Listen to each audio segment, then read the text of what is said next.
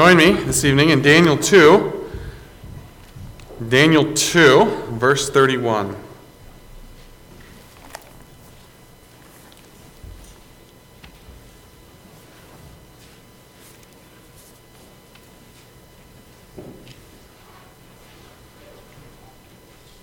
And let's open with a word of prayer. Heavenly Father, even as we have just sung, we pray that you would give your word success this evening. As the word of God is proclaimed, that your Spirit would take that word, that you would plant it deep in us, that you would accomplish your purpose, that you would challenge us, that you would change us, that you would encourage us. May we go from this place better than we came, because the word of God has done its work in us. Heavenly Father, we pray that even in this hour, as we look at this passage, that we would see you in your greatness, that we would worship our great God. And we pray all this in the name of Jesus Christ. Amen.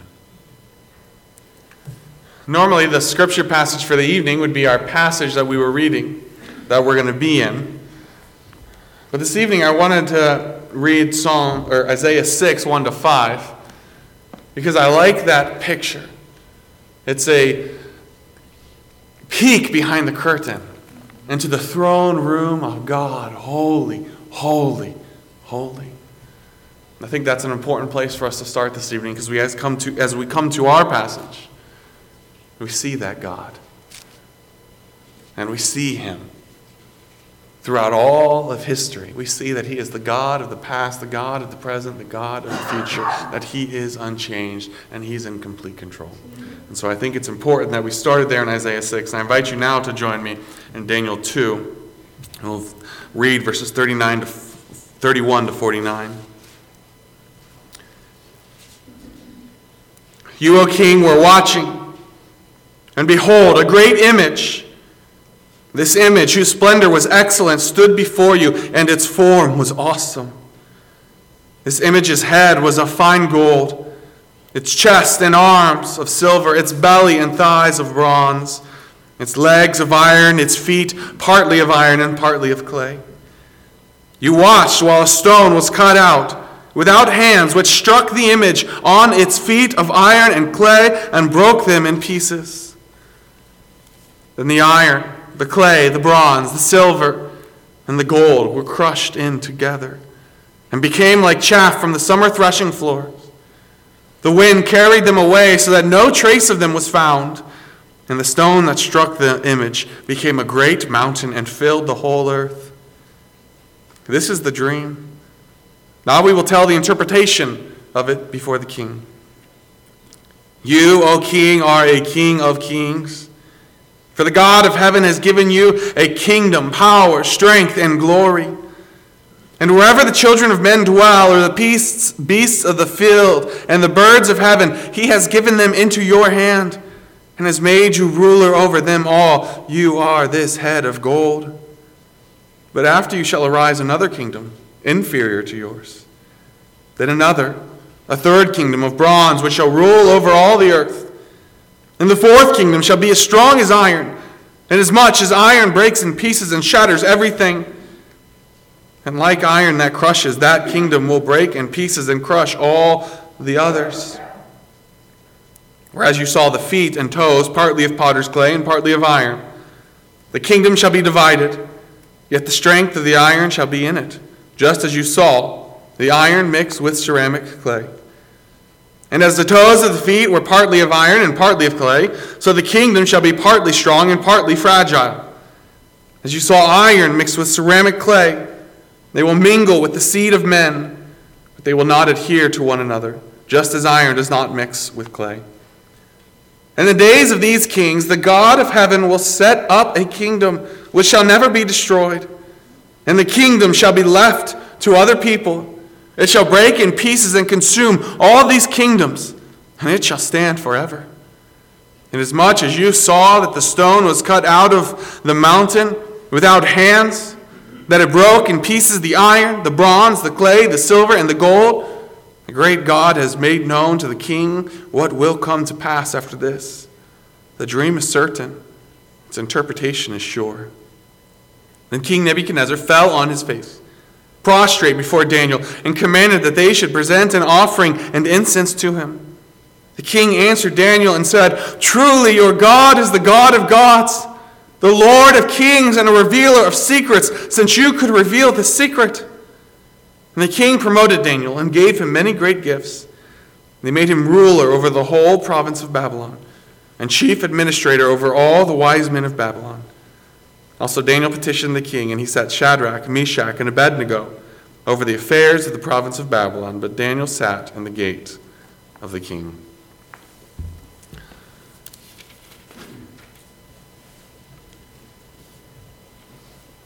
You may remember last time we were in Daniel, we were introduced to this issue. King Nebuchadnezzar had had a dream.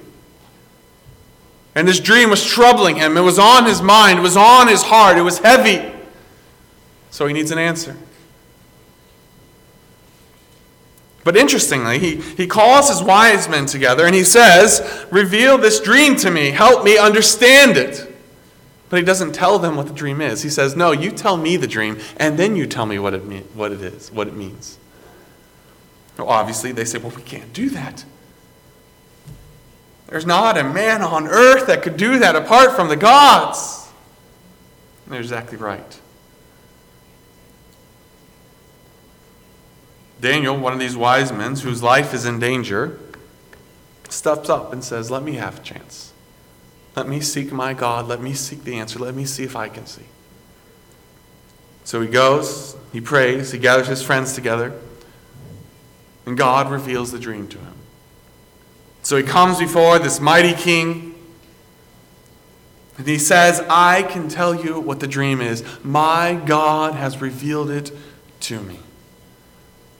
So as we come to our passage this morning, that's the context. That is what is going on. Daniel has stood before the king. His life has been in danger. And he has said, "I can tell you not just what the dream means, I can tell you what the dream is. My God has revealed it to me." So as we work our way through this passage, there's just really 2 points this evening. A coming kingdom and a sovereign God. A coming kingdom and a sovereign God. This evening, as we look at this, what we will see is that God is in complete control. He's in complete control of the present, and he is in complete control in the future. God knows exactly what he is doing. The first thing we see is a coming kingdom. Verses 31 to 45. First thing Daniel does is he tells this dream. Here's the dream. You were watching, and behold, a great image, whose splendor was excellent, stood before you, and its form was awesome. Catch the words that Daniel uses to describe this. It is a great image, whose splendor was excellent, stood before you. Its form was awesome. It sounds like a paper that I would have written when I was in middle school, using all those amazing, awesome, great. But it appropriately describes what this was. This was a massive image. It's a powerful image. It is a great image that stands before this king. Its form is awesome. Daniel goes on to break down what this image looks like. Not just that there is an image. Right? If Daniel were making this up, he could say, "Well, I think in your dream there was an image." But that's not where he stops. There was a great image. And not only was there a great image, this is what that image looked like. It had a head of fine gold, a chest and arms of silver, its belly and thighs of bronze, its legs of iron, its feet partly of iron and partly of clay. I can imagine King Nebuchadnezzar sitting there as Daniel is describing this, and he's thinking, "Wow, he's really doing this. That is exactly what I saw." And that's not it, because this great image, this powerful image is standing there, and you watched, and a stone that was cut not with hands, struck the image on its feet of iron and clay and broke them into pieces. And it was all crushed. It was all destroyed. It blew away like wind, like chaff in the wind. Total destruction. And then that stone which struck the image grew into a great mountain and filled the whole earth. It spread over the earth. There is an awesome image, but the stone that attacks that image, that tears down that image, is infinitely more awesome. This is the dream, verse 36. Now, Daniel has Nebuchadnezzar's full attention, as you can imagine. He's told me the dream. That's the hard part. Now we'll tell the interpretation of it before the king. Starts out really good. You, O king, are king of kings. You are a great God, a great king. You are the king of kings. You are the king of ruling the world. You're the king of the most powerful nation. But why? For the God of heaven has given you a kingdom, power, strength, and glory. Note Daniel's boldness as he is giving this interpretation. Just as he gave God the glory for giving him the interpretation as he comes to the king and he says, I know because my God has told me. So now as he tells the king the dream, even still he is pointing to God. You are a great God. You are a great king. You are the King of Kings because God of heaven has made you that.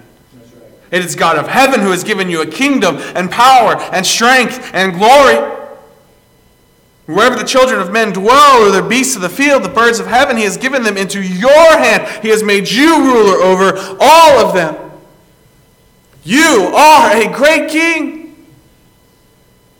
But the God who has given me this dream, who has told me what this dream is, what this dream means, he's the God who put you in authority.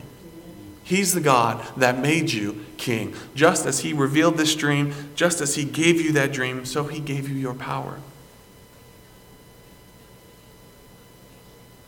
Daniel then goes on to explain this dream. First, you are this head of gold. You are the head of gold. In this image, as you remember, there's the head of fine gold, the chest and arms of silver, the belly and thighs of bronze, legs of iron, feet of part iron and part clay. So as Daniel starts explaining this dream, he starts at the top of this image. You are the head of gold. But after you shall arise another kingdom. So now we see that we're dealing with kingdoms. As you look at this image, it's a progression of kingdoms. The top is Babylon and Nebuchadnezzar. You are this head of gold. But after you, there's another kingdom, inferior to yours. That's an interesting note. Inferior. What does he mean by inferior? Most scholars agree. It seems that the next kingdom is Medo-Persia. It's the kingdom that comes after Babylon, that takes over, basically ruling the world, the most powerful nation in the world. King Cyrus. What does he mean that this is inferior to Babylon? Clearly, it's stronger. It conquers Babylon.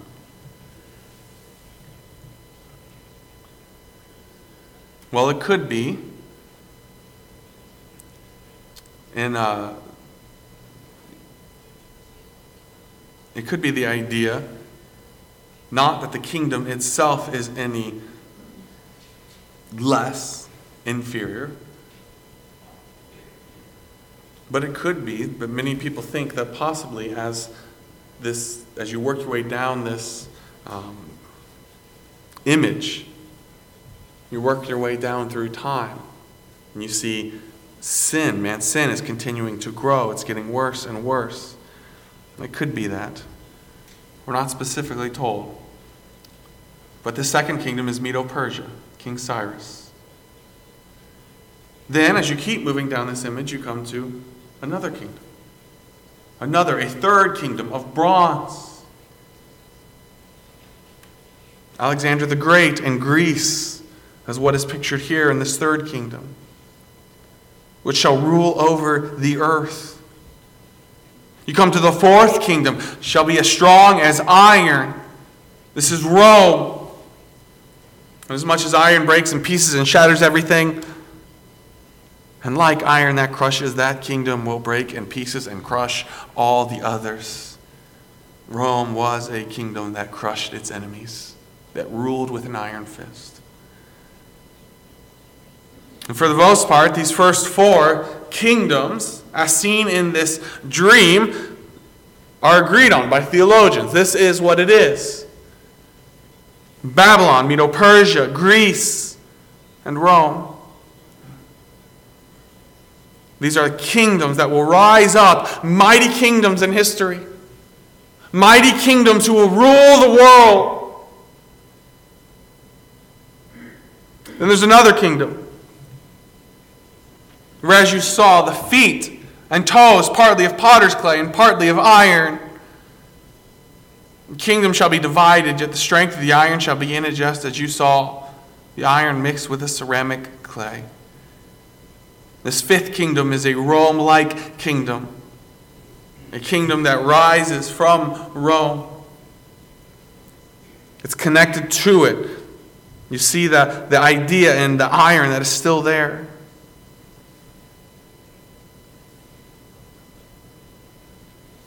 And what's interesting, though, is as you come to this fifth kingdom, this iron that is mixed, it's weaker than the others. It likely describes some kind of alliance or coalition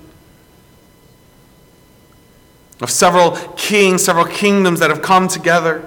In fact, the 10 toes of Daniel 2 on this foot, on the feet of this image, are probably, in fact they are, identified with the 10 kings in chapter 7. The 10 horns of 724. So there's this connection between these two in chapter 2 and chapter 7. So you have this kingdom, this coalition of kings. Partly of iron, partly of clay. Being a coalition, there's naturally has both strengths and weaknesses. But what is interesting about this last kingdom is that is in the days of these kings, verse 44, the kings of this coalition, it's in the days of these kings that the God of heaven will set up a kingdom which shall never be destroyed. This is the climax of the dream. This is the big idea, this stone that comes in. As theologians, we try to guess, what are these kingdoms? It looks like Babylon and Medo-Persia and Greece and Rome and some future Rome-like kingdom. We don't know. That's what it looks like. That's what it seems like. But what really matters is, what is this rock? Amen. What is this mountain that comes in?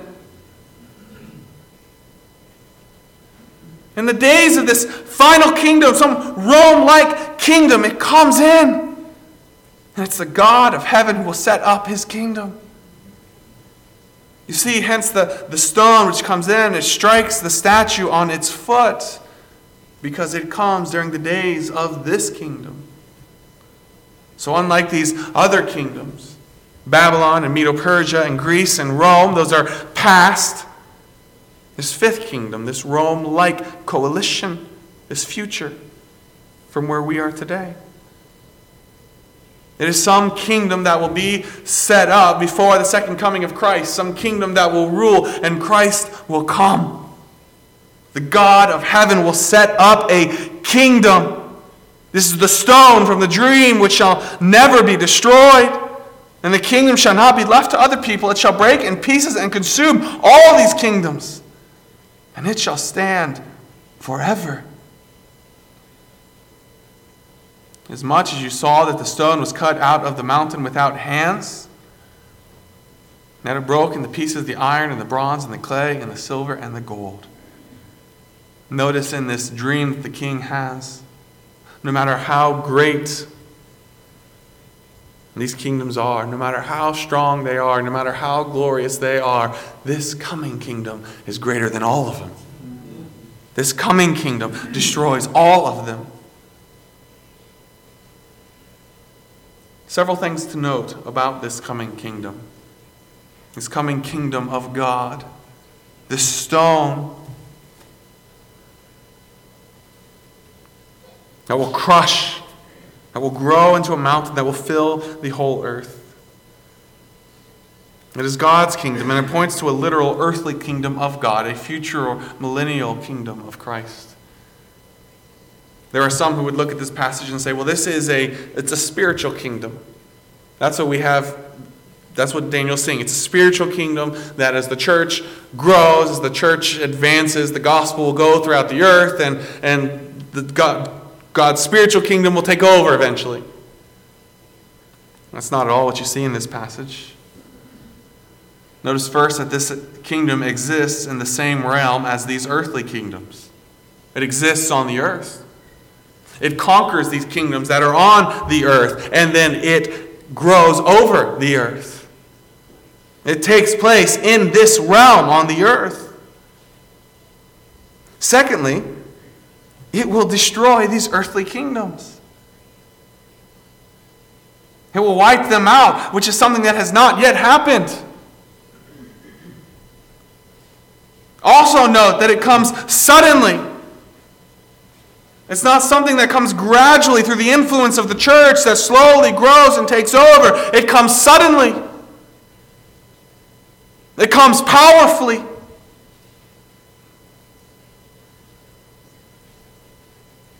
And also note that it is future. As you look at Daniel 2, you cannot overlook the fact that Daniel 2 and Daniel 7 are parallel descriptions of the same kingdom. And Daniel 7 clearly comes at the second coming of Christ. It is He who brings this kingdom. It is He who comes to earth and who rules.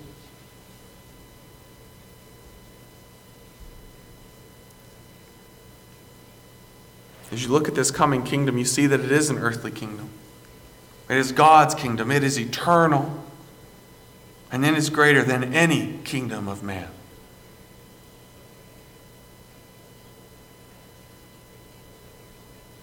This is the coming kingdom. Then in verses 46 to 49, we see a sovereign God.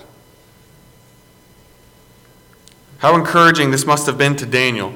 As God reveals this dream to Daniel. I mean, think of the circumstances in which Daniel gets this. He is in exile. He's in a foreign land, under a foreign king, forced to do these foreign things.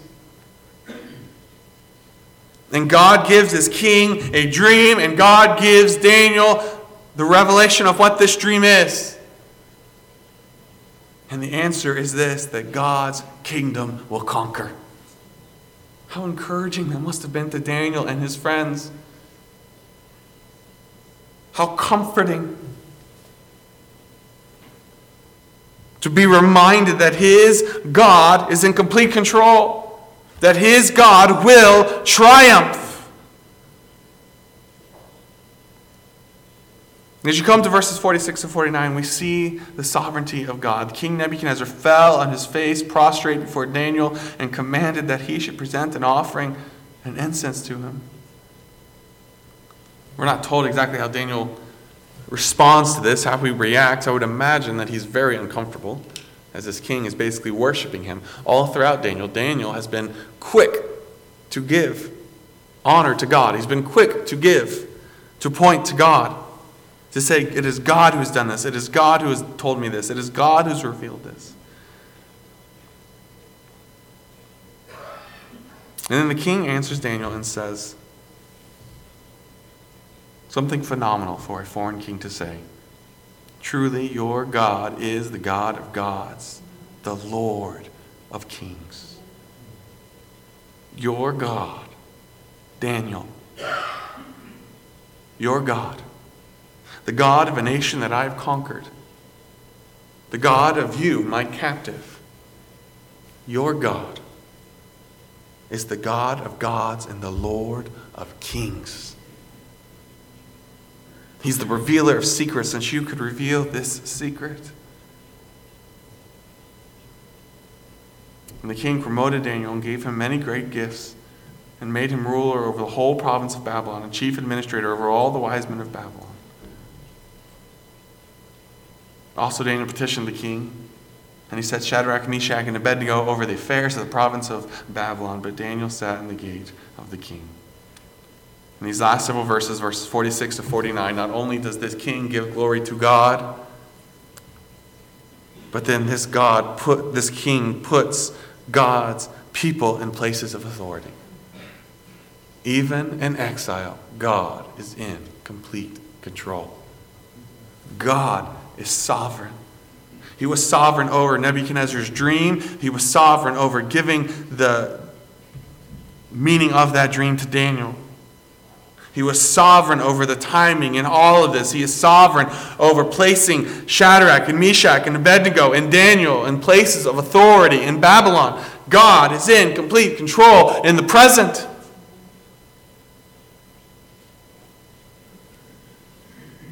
And here in Daniel, we see the sovereignty of God on a universal scale. Not just on a universal scale, but on a even greater scale. God is not just Lord of the universe. He is Lord of all time. He is in complete control in the present, in the situation in which Daniel finds himself, and he is setting up his kingdom which will come. He will rule in the future.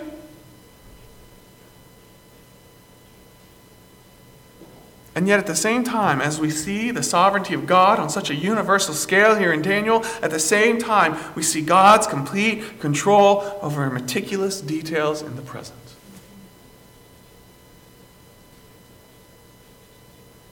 God is in complete control of the future.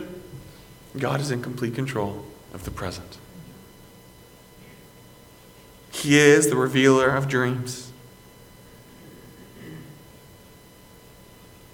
He is the God of gods and the Lord of kings.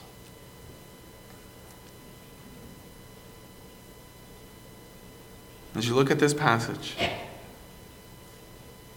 it's so tempted to get drawn into the prophecy and try to figure out what all these things are. But what is the big picture? This is the big picture, that God will triumph and that God is in complete control right now. God will triumph and God is in control right now. So by way of application, number one, rest in God.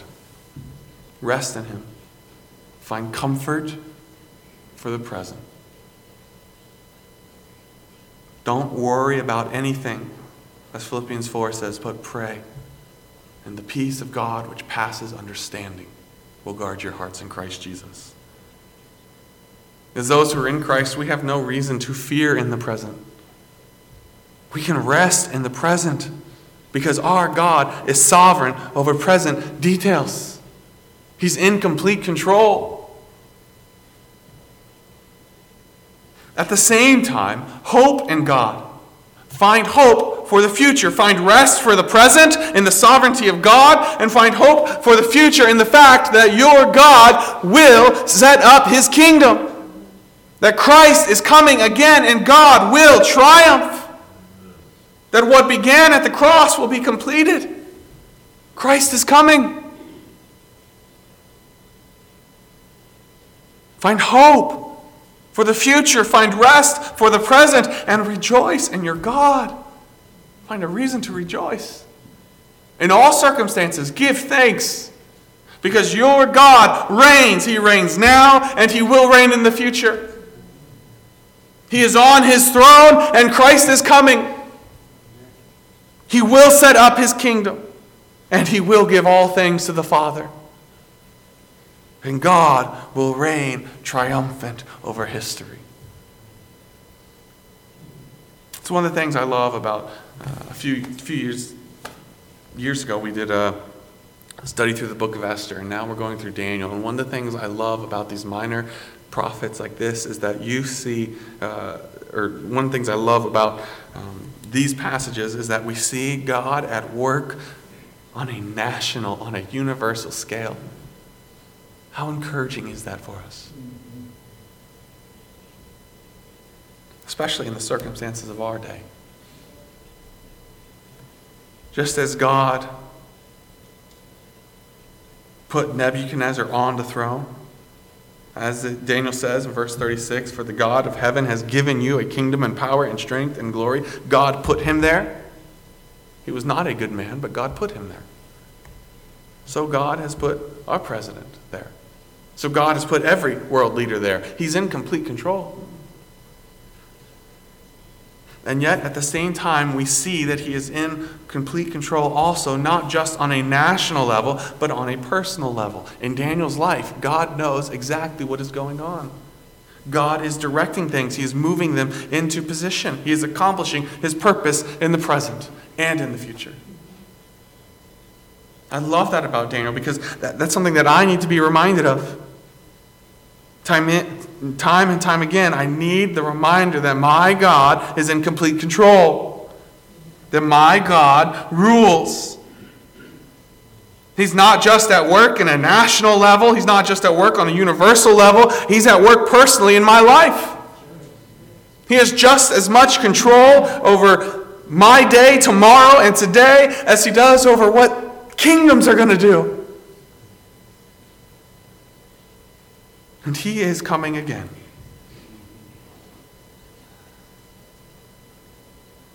Here in Daniel 2, we see that God will triumph in the future and that God is in complete control in the present. And brothers and sisters in Christ, find comfort in that this evening. Find comfort in that in the week to come, that your God reigns in the present and he will reign in the future. His kingdom is coming. Even so, come, Lord Jesus. We're going to close with the song, He is Lord.